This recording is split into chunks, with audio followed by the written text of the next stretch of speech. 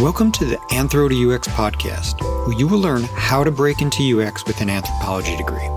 Through conversations with leading anthropologists working in user experience, you will learn firsthand how others made the transition, what they learned along the way, and what they would do differently.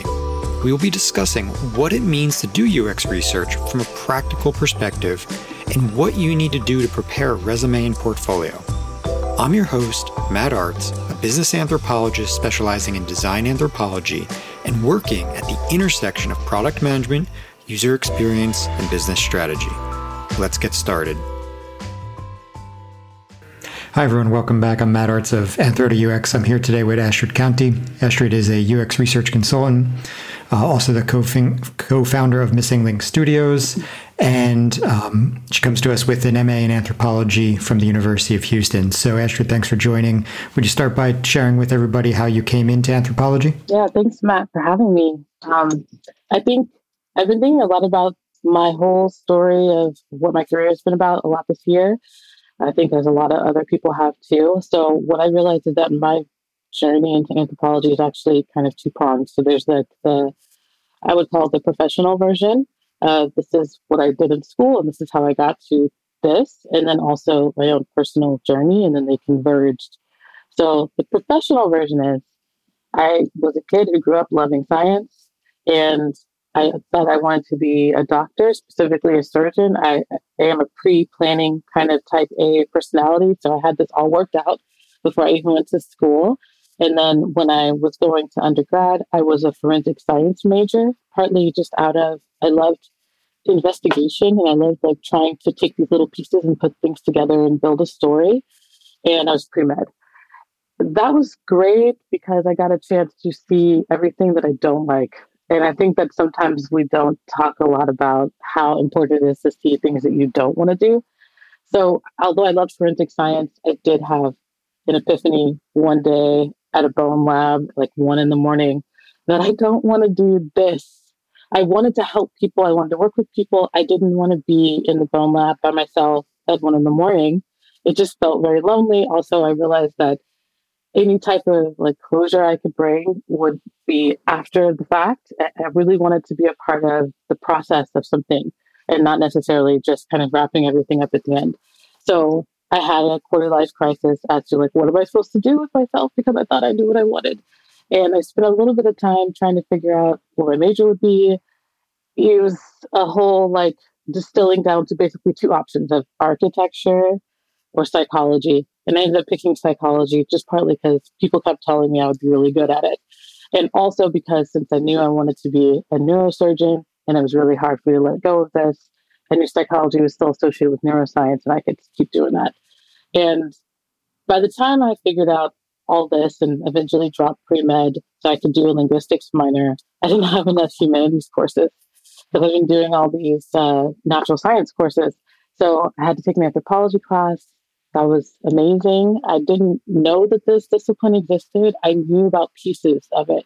So I knew about like what archaeology was. I knew that I loved like history. I understood that there was something where you could study culture. I didn't know that anthropology could do all those things.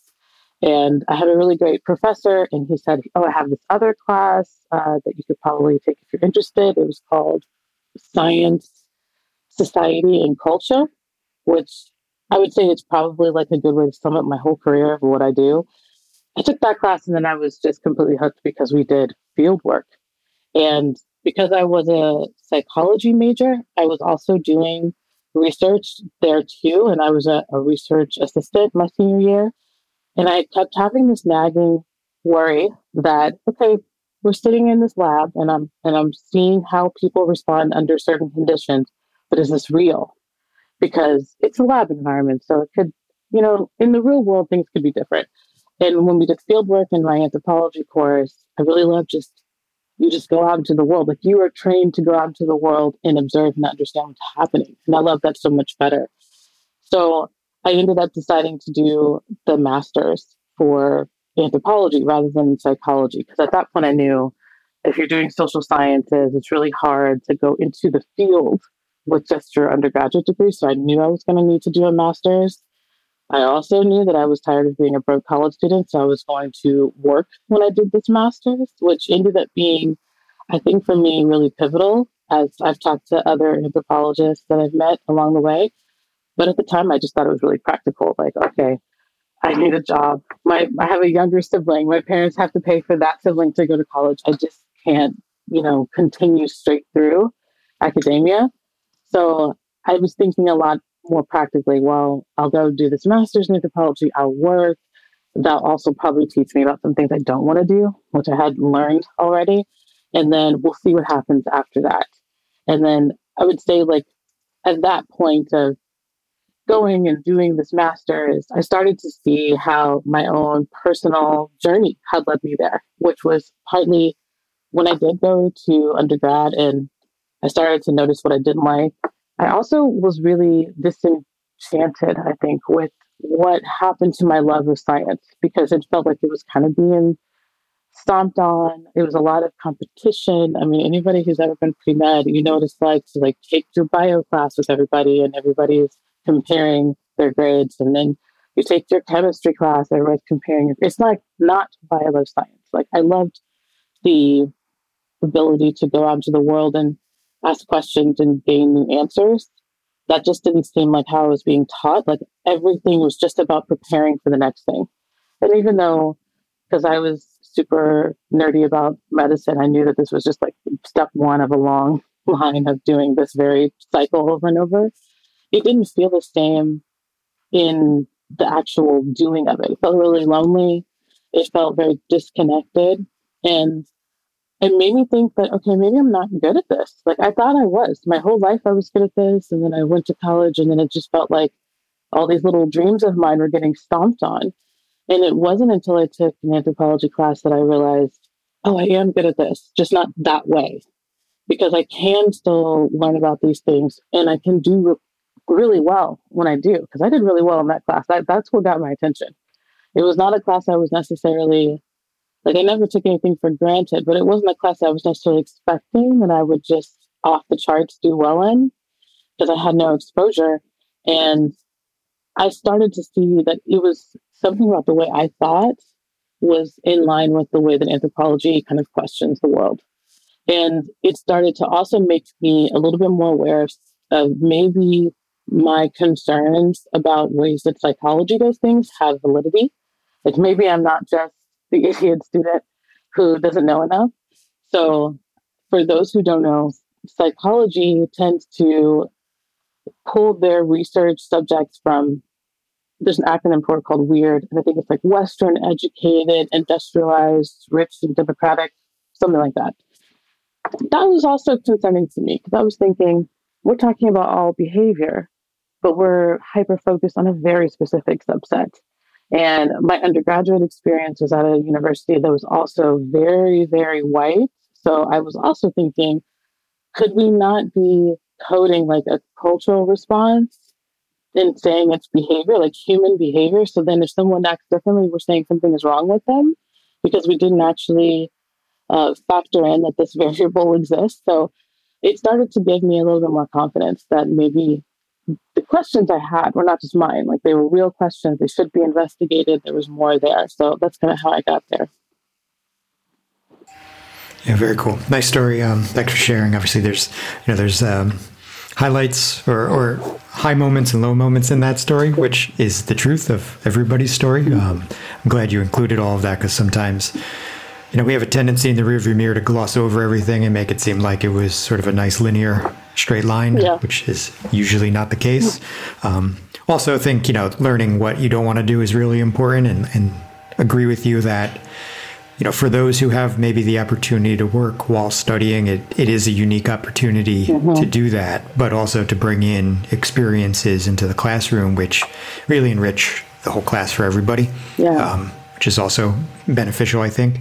But so, obviously you've never lost the science interest and that contributes to what you do today. Obviously those are, good, valuable skills. But you're just sort of, in a different space, asking different questions and applying it maybe a little different. But that interest is still there. However, it's interesting in how your whole path unfolded, because it really doesn't stop there either. Yeah. I know I'm sure we'll get into it here at some point, but I know you've picked up an interest in, in software engineering, and I think a little bit of an interest in data science. And of course, now you're doing UX. So you also, besides science, it seems like, have an interest in tech. Yeah. And so, where did that come from, and at what point did that really bubble up? Oh, right after. So you're right on point, Matt. So what happened is, because I was working, that's where my tech interest came in. I didn't know that I loved technology. I mean, I grew up, I played video games. I did care. Like, I was the person in my house who could fix the radio or my television or something, but I didn't think anything of that. It's not like I grew up in a house full of engineers or anything where I could see like a path for, I can do this well, I can do this other thing. I didn't program or anything like that as a kid. But when I was working, I got introduced to databases, which shocked me that I didn't learn this undergrad, because I was thinking, oh my gosh, I could put all my information in this machine and then I can just run a query. Why didn't anyone tell me this? Why am I doing everything on a spreadsheet and, hurting my eyes trying to make sure that I'm building the right charts? Why didn't you just tell me I could do this in a database? So it was a good opportunity for me to kind of just like slowly come into it. I didn't come into technology with an intention. It was more so just, this will help me do my job better. And I just really liked having the ability to manipulate things on my own and not need to have to ask somebody else to help me understand what was happening. So let me tell you a little bit about what I was doing, because that might make more sense. After college, I worked at what is essentially a geo data science company. So I live in Houston. It's the energy capital of the world. There's lots of energy companies here, but there's also lots of what we would call service companies, which are companies that work with those energy companies to make what they do easier. That is where I worked. And I was trying to find like the most anthropological job I could find there, because I knew I was going to do a master's in anthropology. So my job was to be the subcontractor coordinator, because we had subcontractors in India they did part of our data process, and then we brought that product in and then we finished it. So I felt like, okay, I'll get a chance to have some cross-cultural communication, and, I'll be able to kind of bridge this gap a little better. But what I really learned in that position was how to handle data and how to start thinking about business decisions in ways that were very different than what I had learned. Like I realized that in the business world, people don't always know what your degrees are for, because I think that there was none understanding that social sciences teach statistics, at least descriptive statistics. So when I was being tasked to do things, sometimes I was being asked to use the wrong statistic to display something, which is extremely uncomfortable for me. And it was one of the first ways I had to start learning, how do you get things done? Because it's not like academia where there's a right. There's maybe something right, but there's also what's going to happen. And those are often not the same thing. So I started to learn a little bit about the way that decisions are made, and at that company, those decisions were made what we would call now like data-driven decisions. So because I did have access to all this information coming in from our subcontractors, it got me really interested in better understanding what they were doing, because it would affect our internal operations. Being able to display that in some way that helped my manager or my boss's boss make a decision. Being able to advocate for what I believed was supposed to happen, because I could show like, well, this is what happened before, and then you didn't do this. Now I think we should do this. And it kind of gave me some, like, I guess, soft skills was maybe what they call it, but I think more like negotiating skills of how to negotiate up, because I was one of the lowest people on the totem pole. But because I was also the closest to the actual product itself. And I could see how understanding how to use some of these things in a really strategic way could make a big difference in my work experience, but also other people who were my coworkers and who maybe would have undue pressure because there was an assumption about what they would have, and it was actually really off because we were using the wrong statistic to decide what that would look like. And all this went into like operational planning. And then when that was wrong, people had to work extra, or they had to work harder or something like that. So it got me really interested in just understanding how databases work, understanding what's happening behind like an Access database, which is what I started with, learning SQL. I made friends with IT people at my job who were just like excited that somebody cared. And they were like, hey, if you like this, you should try this. And so it was like a slow process of gaining this knowledge over time while I was working. And so how much of that did you gain while you were in your graduate program? And did you get to use any of those skills like during your thesis? Yeah, actually, I did. So because I started that job, the next year I was going to graduate school part-time. And I started to see, I treated my graduate school education, I think more so like how some people talk about their MBAs, or what I was thinking at the time was how a lot of folks treat their masters of public health, where they're working, but this is also like additional information. They try to use it all together. And that way, when they graduate, it's not like they're starting a career, they're actually enhancing their career. So I remember having a project where I was supposed, it was in my statistics course for graduate school, where I was supposed to do something with cell phone usage and use SPSS, which I hated because it felt like SPSS was just extremely complex for no good reason. I didn't understand why we used it. And I remember having a really hard time trying to get the t-test I wanted. And this is, I'm a person who actually likes statistics. So it was my one saving grace when I got to high school with math, because I loved math growing up, and then it started to fade a little bit like what happened with science, but statistics I kept. And I remember trying to do it all in SPSS. I couldn't do it all in SPSS, but I could do it in Excel.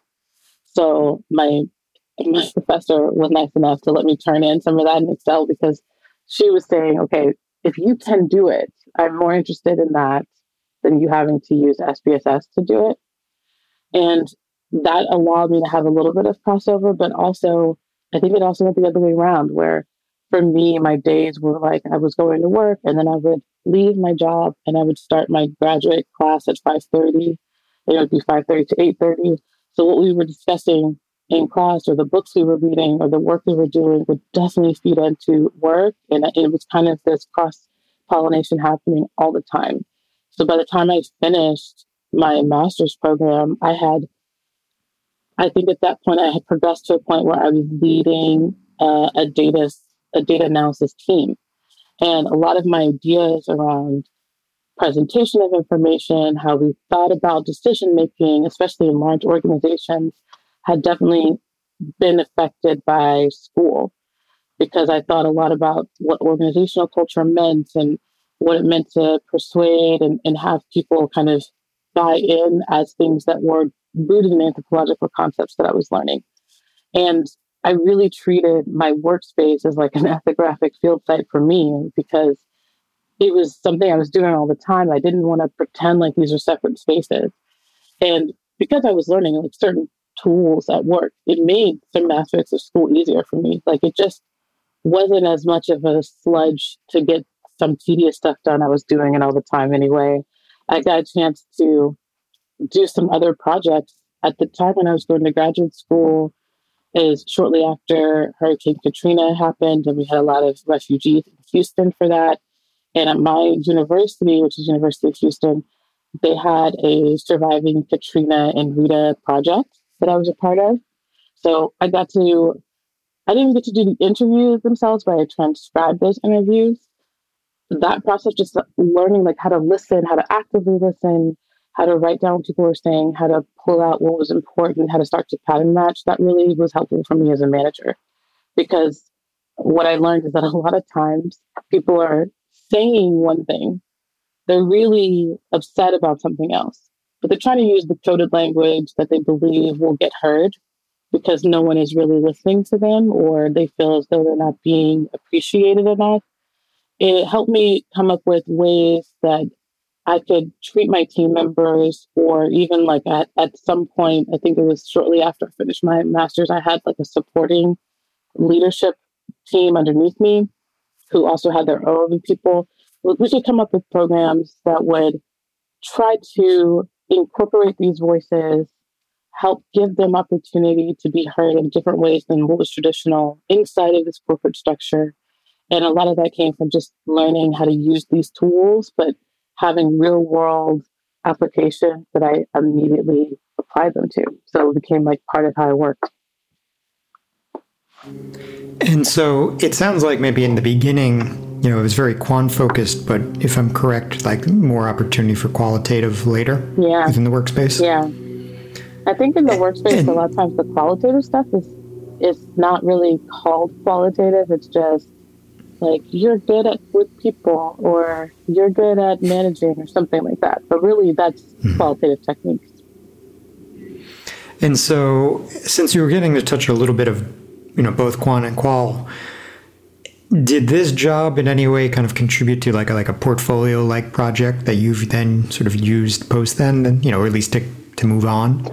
Were you, I know you said that you were trying to there were some overlaps. So were you really thinking, I guess, at that time that like, if I structure this the right way, I can come out with, a portfolio of work?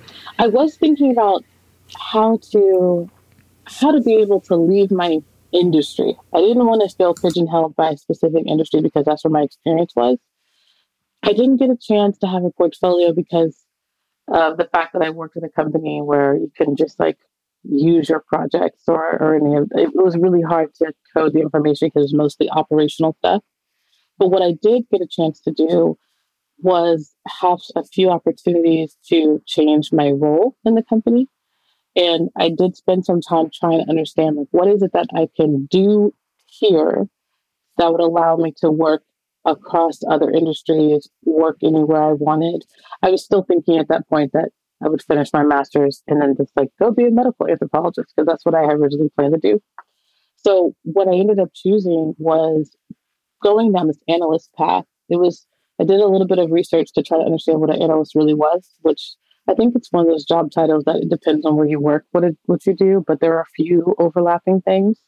So I knew that I liked the ability to have some effect on the outcome. I really didn't want to be in a place where it was too specific, where I could only really talk that talk with that particular manager or that particular team. I wanted to have like a more generalized skill that could help be persuasive. So I knew I wanted something like that. I knew I cared about strategy. I knew that I wanted to be able to have something that I felt was like a employable skill. So, like, one thing we didn't get to talk about is after I did graduate, it took some time to get a job. And I was not happy about this because I thought that, okay, you told me you needed a college degree. I got my college degree. Now you tell me you want experience, but I don't have that because I was getting a college degree. So I didn't want to have that happen again, where it was like, well, you don't have the right skills. I wanted something that felt employable, and I could see that no matter what industry I was interested in, there was always a version of this job where it was a person who they had to basically look at all the stuff that was gathered, probably in a spreadsheet, maybe across reports, and help some sort of leader make a choice. So I decided, okay, if that's what that is, then I can be an analyst, because I can definitely see how I can take all the stuff I'm learning as an anthropologist, apply it to this analyst role, make myself unique somehow. I wasn't quite sure what that was going to look like yet, but I just knew that I wanted the chance to do that. And that actually worked, because after I graduated, maybe about a year afterwards, I started getting headhunted by other companies, which was really cool. I had not experienced that before, where somebody's like, we want you. So that was great. And it was because I had this analyst background. I ended up going to a big company, it's a gas company, and I had this role where I was their training data analyst. And really what it was about was the previous year, they had had an accident and they had lost, I think, 11 or 12 employees. They had died. They were out on a rig and they died because there was safety protocols that weren't being adhered to. And it was a challenge to make sure that everyone was getting the right training at the right time, because this company was quite old. It's about 100 years old. It also done a big merger with another company. And so they controlled all the gas pipeline, most of it in North America. But because you're talking about two different company cultures, and you're also talking about a company that built up a process way before computing, their means of understanding who got the right training was almost word of mouth. And we're talking about a company that had like, at the time, 5,000 employees. So that's not a good way to know. And they wanted someone to make sure that that happened. And that was part of my role, was to have some sort of way to ensure that everybody got the training they needed. I was excited about the role because it meant that I had to liaise with all the different VPs and make sure that they knew that everyone in their down teams were actually trained. And that was not easy because it's lots and lots of training, depending on your position, how much more training you get. But it was definitely the sort of thing I was wanting to do, something where I had the opportunity to have an effect on the outcome. Even though it was an analyst role, it was like not really about being the analyst. It was more so about, how do we help this company not lose its employees? How do we make sure that people feel safe going to work? Like, these are real humanistic questions to me, and not like just data-driven questions. And it gave me a chance to better understand how, when you are good at being persuasive, how much of an impact you can make. So it was the right path for me. It took me a little bit of time to figure out what that role would look like. And I think that's just because of like what my options were versus what I knew I wanted to do. But I definitely think it helps. And I would advise other people, if you are working someplace and you don't like your particular industry, your job or something, you want something new, try to build that bridge from where you are to where you want to be, rather than just try to make a huge leap. Sometimes it works, sometimes it doesn't work so well, and then you get kicked a little bit further back than where you started. And I didn't want to do that. And now, great advice. But to just briefly go back, I'm curious to know, building a bridge from one to the next is good, but also getting headhunted is obviously an interesting position to be in. And what were you doing to increase your visibility, that headhunters, found you? Where were they reaching out, and any thoughts there on what other practitioners should be doing if they want to maybe find themselves in a similar situation? Oh, yeah. So I did a few things. I think one big thing is LinkedIn. I think it's still surprising to me how many people don't believe that that's actually going to be a really good way to get a job, but it is. A lot of companies are looking for people on LinkedIn. So I did have a LinkedIn account, but it's not just having it. I also really curated it. And it took me several iterations to try to get that right. And by that, what I mean is, I would spend time going on LinkedIn to find people who had jobs that looked interesting to me and who seemed to have a lot of clout on the platform, or they seemed like they had a lot of people connected to them, because that's part of, if you understand a little bit about the algorithms and how they work, it's usually like if you have a lot of connection and people repost what you write, then your post will show up more. That tends to be a general rule. So I kind of use those two things. Like, I would look up, okay, who's some sort of analyst? It didn't matter if they were in my city, in my field, or whatever. And then, how do they talk about themselves? It also gave me a little bit of insight into how recruiters think. So I realized you have to be really explicit about what you do, because they're not going to take the intuitive leap that you might think they would. And you have to just straight say, like, this is what I do and this is why I'm good at it. So I started to recode my jobs that I'd had at the company that I had been working at for much more generic terms, so that another person could look at it and say, oh, I know what that means. And that seems like a small thing, but it's really a huge thing. And I didn't realize it until after I did it and started to get more requests and people wanting to connect. And then I think, similar to that, I also spend time on my resume. So I think LinkedIn and your resume should actually be very different. The resume has to be super curated to what it is that you want for yourself. And I believe that at this point in time, I put my resume on my LinkedIn. So even though I had a LinkedIn kind of page that was meant to draw people in and have them look at me, when they downloaded my resume, I wanted them to see, like, I look exactly like what you need for this next role. So I decided to kind of build it backwards in that regard. So thinking about, I want a role where I do this. And at that point, I knew I wanted a role where I was some sort of analyst, where I was working at a higher level, like not a small group, maybe a whole department or something like that. So I retold the story of my employment history to make it look like it's very obvious that the next step should be that. And I think those two things really helped. And I think that's something that we all know that storytelling is really important.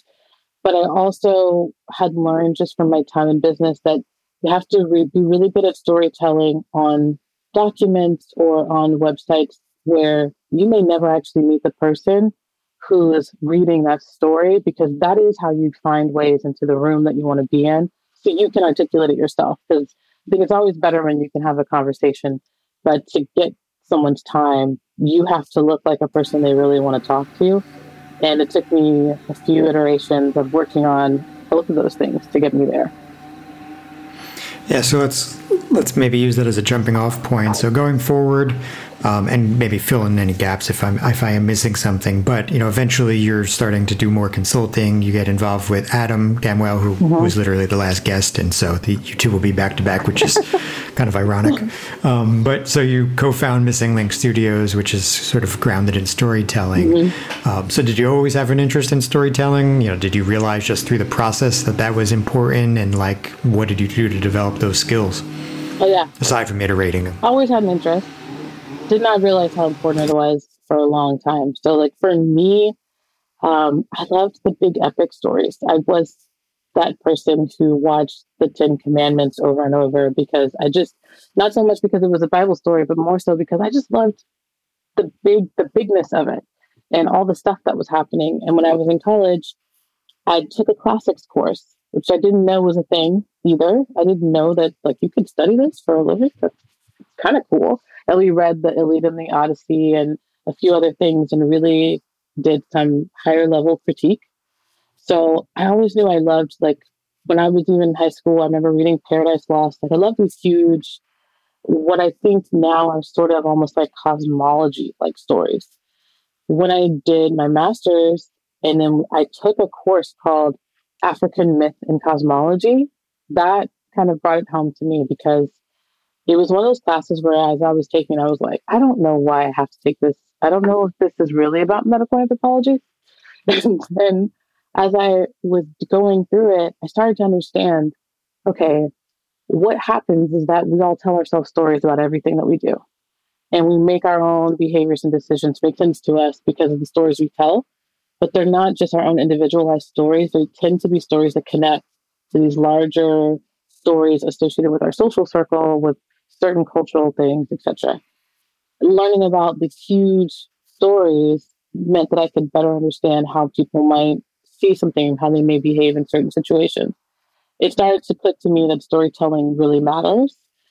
And this is at the same time that I'm working and I'm seeing how facts don't always push through in a conversation. So I had the experience of being in meetings, saying the truth about something, this is what's happening. And then watching as the meeting continues, another person who maybe has a particular agenda start to advocate for what they want, regardless of whether or not it makes sense. And by the time the meeting is over, they're getting something they want. And it's partly because of how good they are at making people feel invested in what they want to do. And so kind of having these little experiences started to put together for me, okay, if you want to do something, make something, have some sort of impact, you definitely have to make sure the story makes sense.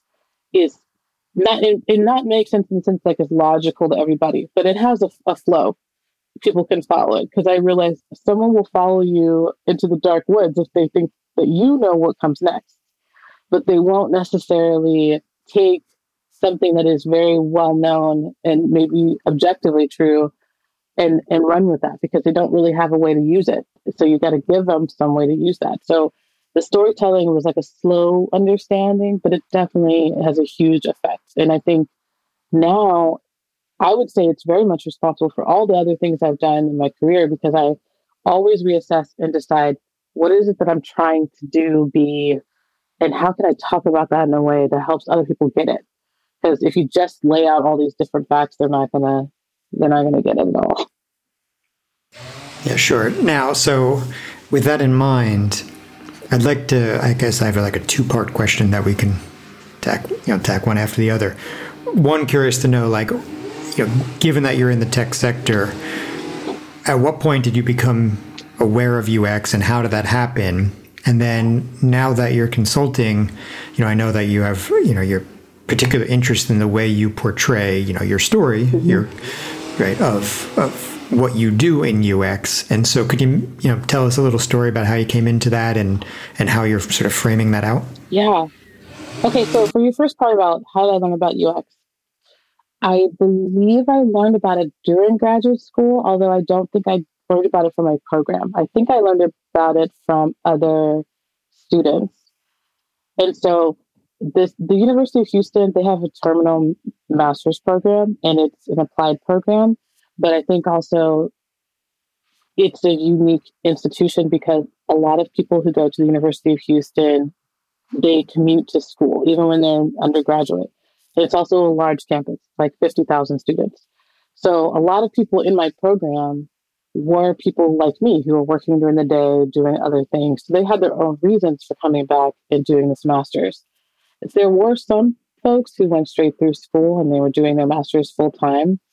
So those people were not necessarily as aware of all the ways in which they were going to use this particular role, this particular degree for a role. But I think that there were some people, because we would just talk after class about like what we wanted to do, why we were there, and what we were hoping to do. And there were some people who mentioned that there's this UX thing that you could do. I want to say one of my classmates talked about how she could go to San Francisco and go work there, but she wanted to stay in Texas because there were some specific things she wanted to do here that had to do with that. And I didn't really know what that was. So I looked it up, and I think also I used LinkedIn for this. I tried to find LinkedIn groups that were about user experience and understand what that meant, because I kind of knew, like, it made sense to me. We talk about all these topics. I didn't understand how that works in a job. And I hadn't seen a role like that at a company that I was at. So I wasn't sure what that was. I knew we had project managers, product managers. We didn't have UX anything. And I figured maybe this is because I work in a business to business company, not a business to consumer company, which I would say at that point in time, at least here in Houston, I think a lot of the UX roles were at companies that were business to consumer. That has changed now. And now there's UX roles everywhere. Even at the company I used to work at, now they have UX roles. So it was like a slow coming to understand what it was. And I remember thinking, oh, I might want to do this.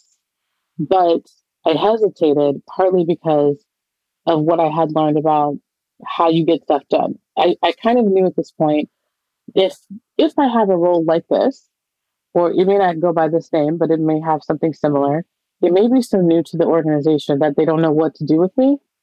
And I don't want to be left out of decisions. So I was thinking, I kind of put it in my back pocket and was like, I'll kind of come back to this and see what this looks like as I continue a little bit further and develop my own, I guess, brand. Because at that point, I think I had learned that you should have a personal brand. And I was like, oh God, I don't have time for a personal brand. But I kind of had to figure that part out. And that leads to your second part of your question, which is what I realized is after I went to this other company I was working in as a training data analyst, that was when I started to get really dogmatic about technology, because I was told, oh, you can't have your own database because you're not a developer. So you have to go get a software engineer to build one for you. And I was like, I don't need that. I know how to make it. So let me do it. But they wouldn't let me. That made me really annoyed. And I remember going and making friends with people on the software development team. And they were like, oh, well, if you know how to do it, then I'll just give you permissions. But then it was a very bureaucratic process to get all that done. And it felt like it was harboring my ability to just be innovative, because I had all these ideas. I wanted to do them. It was really hard to do them. But at the same time, at that company, it was also the first time I'd worked on a team of all social scientists. So there were some people on that team who did have UX in their background, and they had done different sorts of things. But some of those people had done it in relation to instructional design, which was new to me at that point. So I learned some from them about this, but I also was like, this is interesting, but I'm really pissed off that I can't innovate. So I left that company and I went to a programming boot camp because I wanted to never be in a position again to not be able to build what I wanted. And that has partly to do with the fact that up to that point, I had only learned how to program in Microsoft's products. And because it's a very corporate product, all the pieces of it are broken apart. So you don't have access to the servers and stuff unless you have certain permissions. When I went to the programming boot camp, I learned how to program in open source tools. So things that I could use on my own for free, didn't have to have the full corporate setup. And that gave me a little bit more autonomy to start thinking more innovatively about what I was about. Because I knew that was a thing that I had to figure out. And it gave me a little bit of, that's what I did, start doing some freelancing and tried out a bunch of things. I figured out that what I cared about was the ability to use technology for some sort of social impact. And there's definitely a huge UX component there. And especially when you get into the programming space, there are a lot of people who are front-end developers, plus they also do UX research and design. I think that's a lot, but that's also like a role. And I thought about doing that. I didn't pick that way because I knew that when it came to the programming, which is also just in general my personality, I really loved understanding the systems and how they worked. And that tends to not be on the front end side. So I was like, okay, I don't know how to do this yet. So then I continued learning some systems development stuff. I was actually working as a DevOps engineer, which was amazing and terrifying because it's like it's cool because you kind of are like the wizard behind the curtain that nobody sees, but it's also terrifying because if you do something wrong, like the whole thing can come crashing down, which is my daily fear. And I was trying to figure out, like, how do I bring UX into this? It was an interesting experience because I, for the first time, had real compassion and empathy for our software teams because I didn't realize how much is happening at that level, like not the application level, but that operational level where you're just trying to build the system to even move all the code through. I realized that I did have something to offer because I was doing a lot of like blogging at the time on the team. So I was writing a blog every week to talk about our work so that other people who were on other software development teams and other parts of the company could understand what we did. So I knew it was very misunderstood. This is a ripe area for UX to operate. But I still hadn't quite figured out how to make all that work. So I left and I was doing work at a nonprofit where I was the director for Tech for Justice. And that was about how do we use technology to advance people's own experience of the justice system, but more specifically to advance how they deal with certain types of problems that normally you need a legal aid lawyer to help with. That helped with getting me a little bit closer to figuring out the UX piece because I wasn't working in a huge corporation. We were doing MVPs. And I got a chance to use what I would say like UX tools. So I was doing card sorting and I was helping like basically take all these rough pieces and let's figure out what this is really about. Who are you making this for? It was sort of like a hybrid role between being like a UX researcher, product manager to try to get things to an end. And I started doing similar things in freelance roles where I was kind of like a product manager. So I was getting closer and starting to have a better understanding of, okay, how do I want to use this? So I always had it in my back pocket, but I was really, I guess, concerned, very wary of just rolling out the UX carpet and not really understanding what I myself wanted to do with it. I didn't want to be kind of a puppet of another system. I wanted to make sure that I was really being impactful in the ways that mattered to me. So the interesting thing about the very end of what you just said is that UX research isn't always impactful in that sometimes you are throwing that research over the wall to, product. Yeah. And or it depends on the organization, however it's structured. But probably more often than not, somebody else makes the final call of what gets in and, what ships in the product and what doesn't. So how do you, now that you've sort of more firmly moved into the UX research space, how are you negotiating that or how do you feel about it? Well, right now I'm lucky because I'm a UX team of one. So I actually have a lot of control over what happens with it. What I'm trying to do is basically use some of the things I learned along the way of understanding how to relate to different people on the company, really trying to listen and making sure that I hear what they're saying, I respect what they're saying in the hopes that they will reciprocate with me as well. It's interesting right now because the main company I'm working with is a company called Holochain. They're an open source platform, and that's for a decentralized web. So that's an internet where you don't need a big tech company like a Google or Microsoft to have servers. You can actually have other people who are involved in this decentralized web serve up your information for you.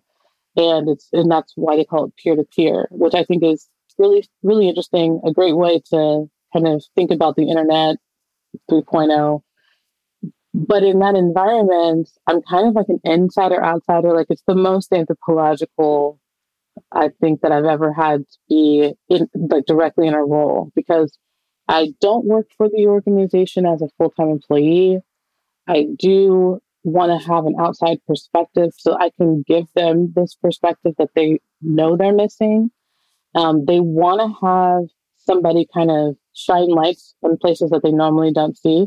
So there is already a relationship there where that's expected. That's part of the reason why I'm there.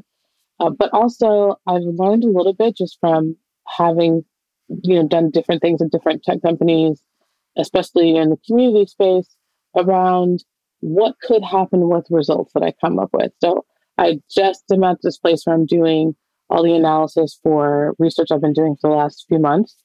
And part of what I'm doing is writing up a report, which is really tricky because you want to write something that everybody can read, they understand, has enough breaks with visuals so it doesn't feel overwhelming. But I'm also going to include like, here's what I'm going to call our like next experiments, like things we could be doing because we learned this information.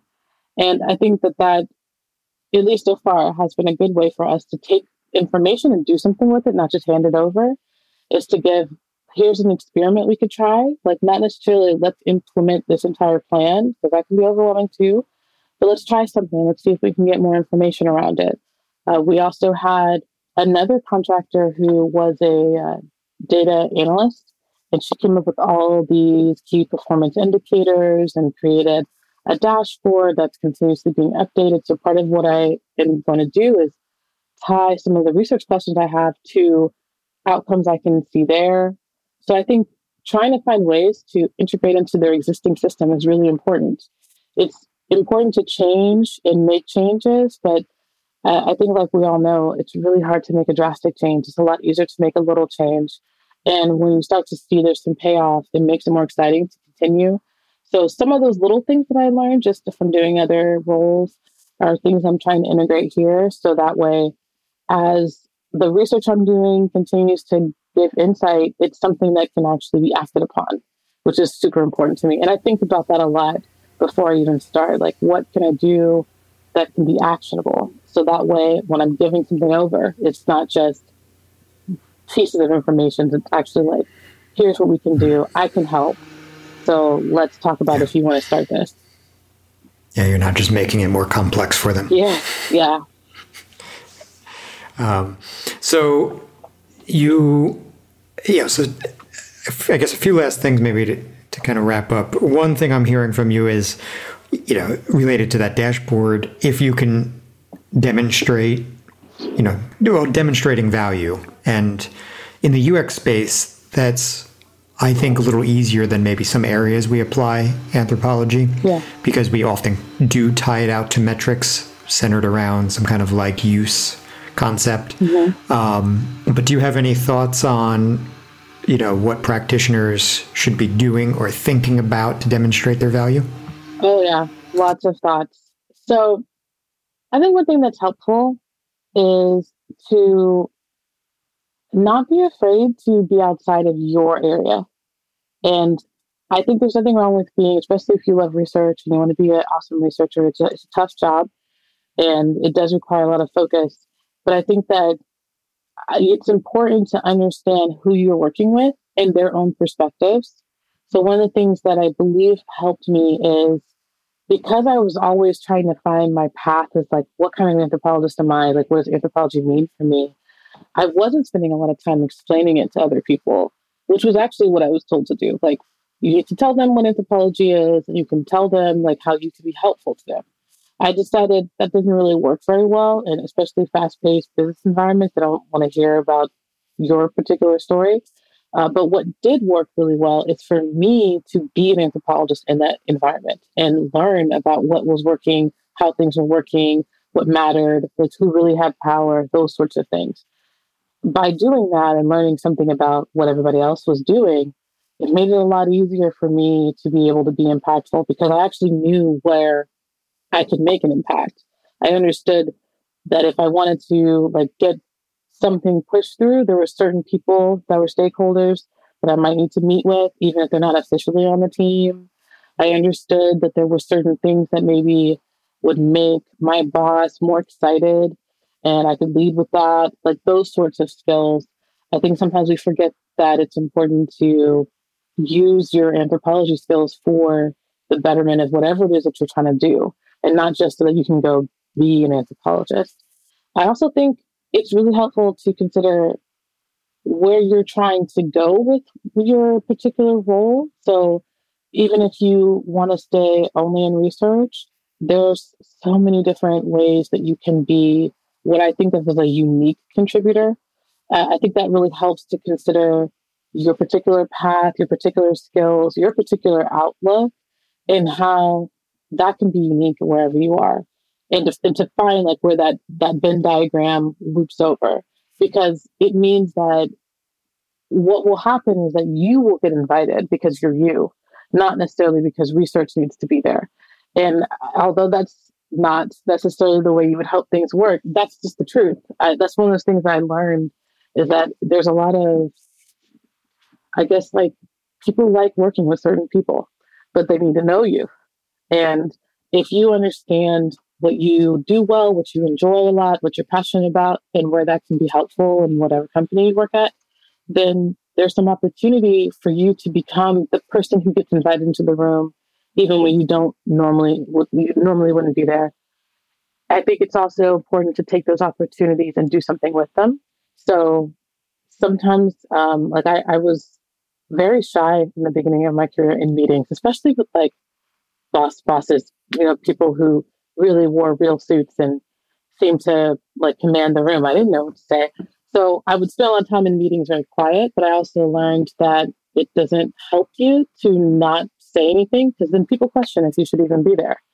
So what I started to do was say, I will have a list of 3 points and I will at least say one of them before we leave.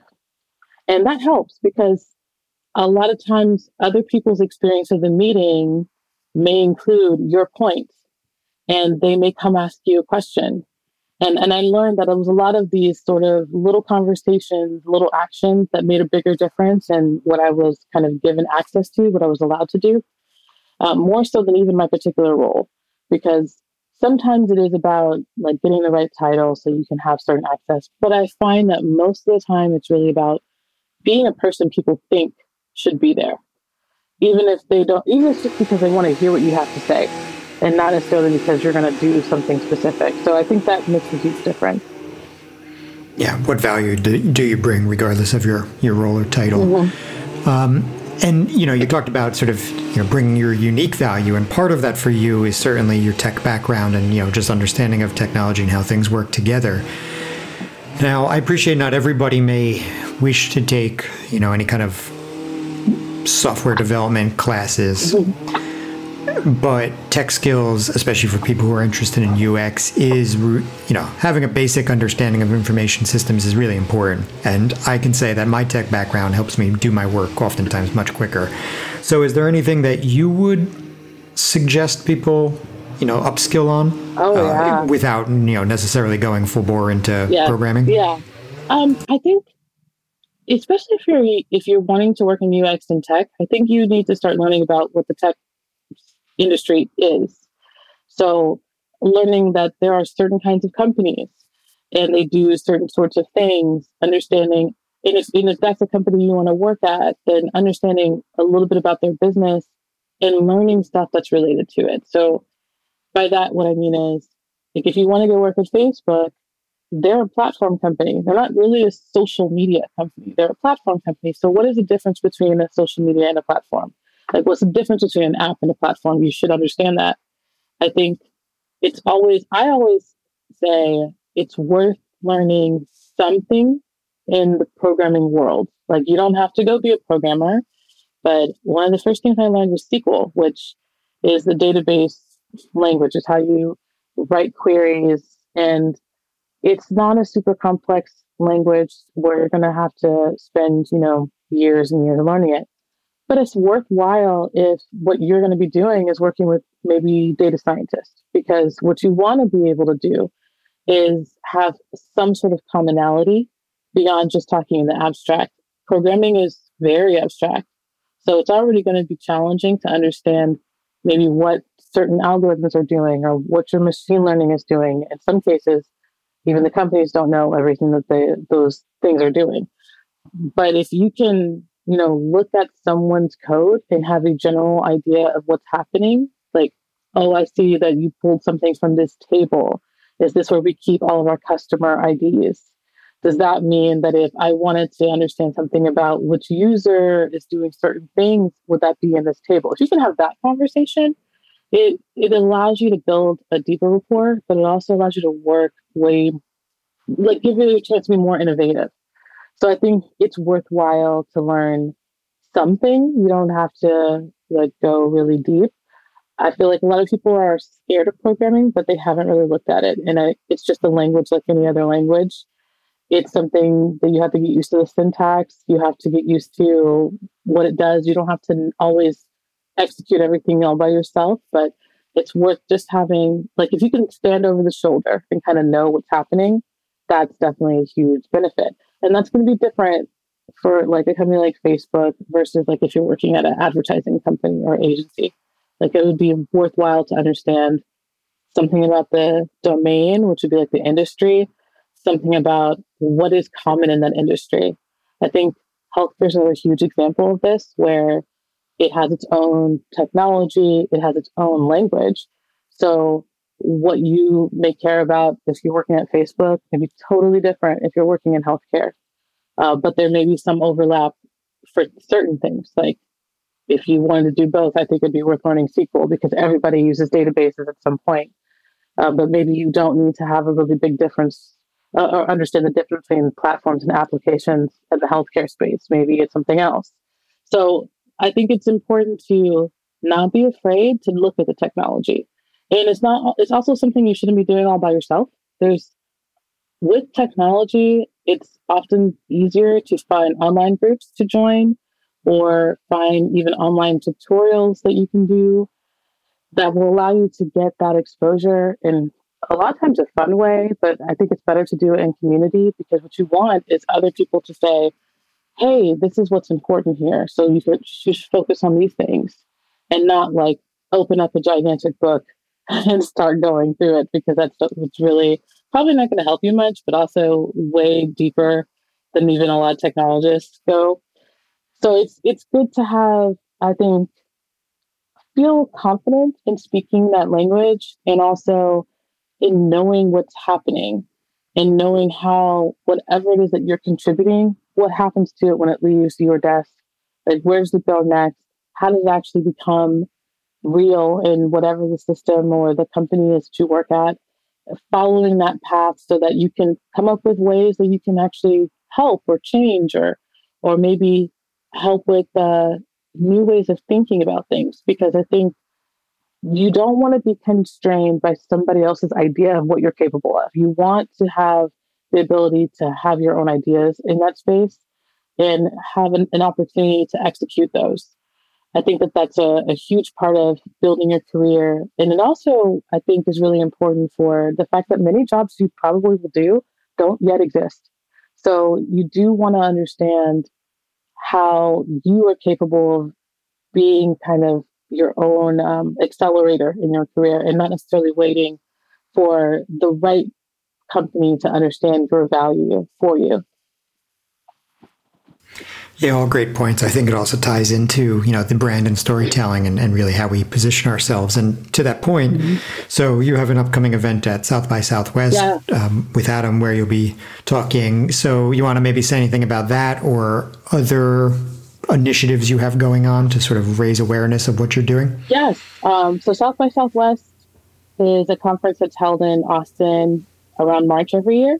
It used to just be a Texas thing, and then somewhere along the way, a bunch of other people found out about it. So now it's a huge conference, and we're going to be on a panel about anthropology and the meaning economy, and we're going to come up with more specificity of how we're going to discuss it.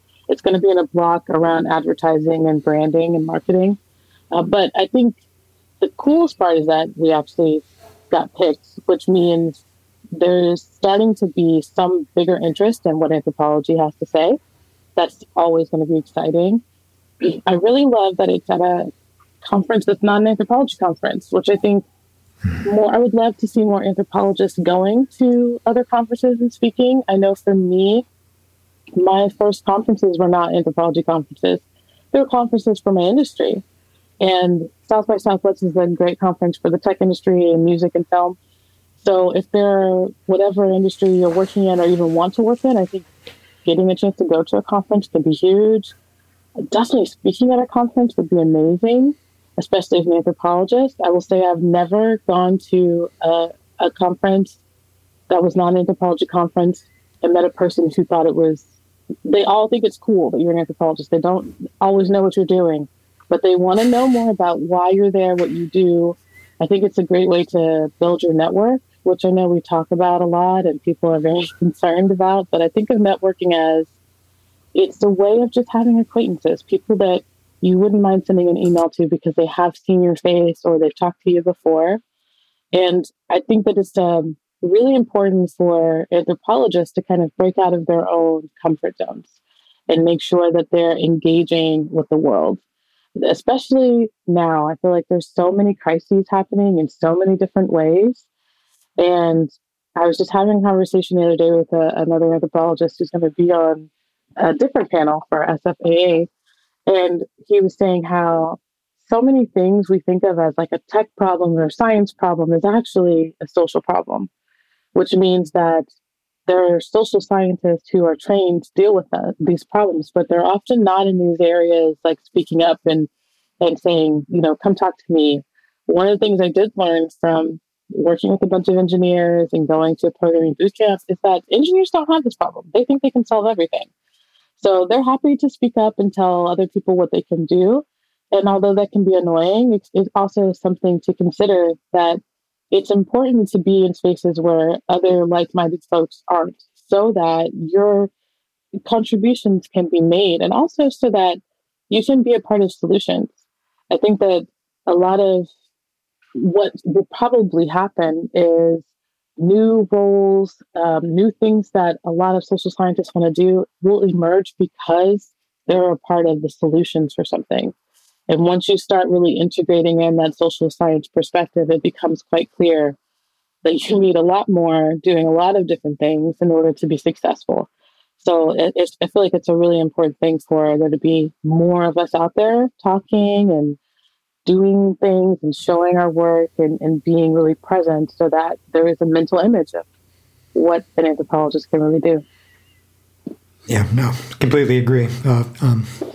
And so thanks for all that you are doing. I guess last thing, if anybody wanted to get in touch with you to learn more, where should they find you? I think the best place is LinkedIn. I do try to check it on a regular basis.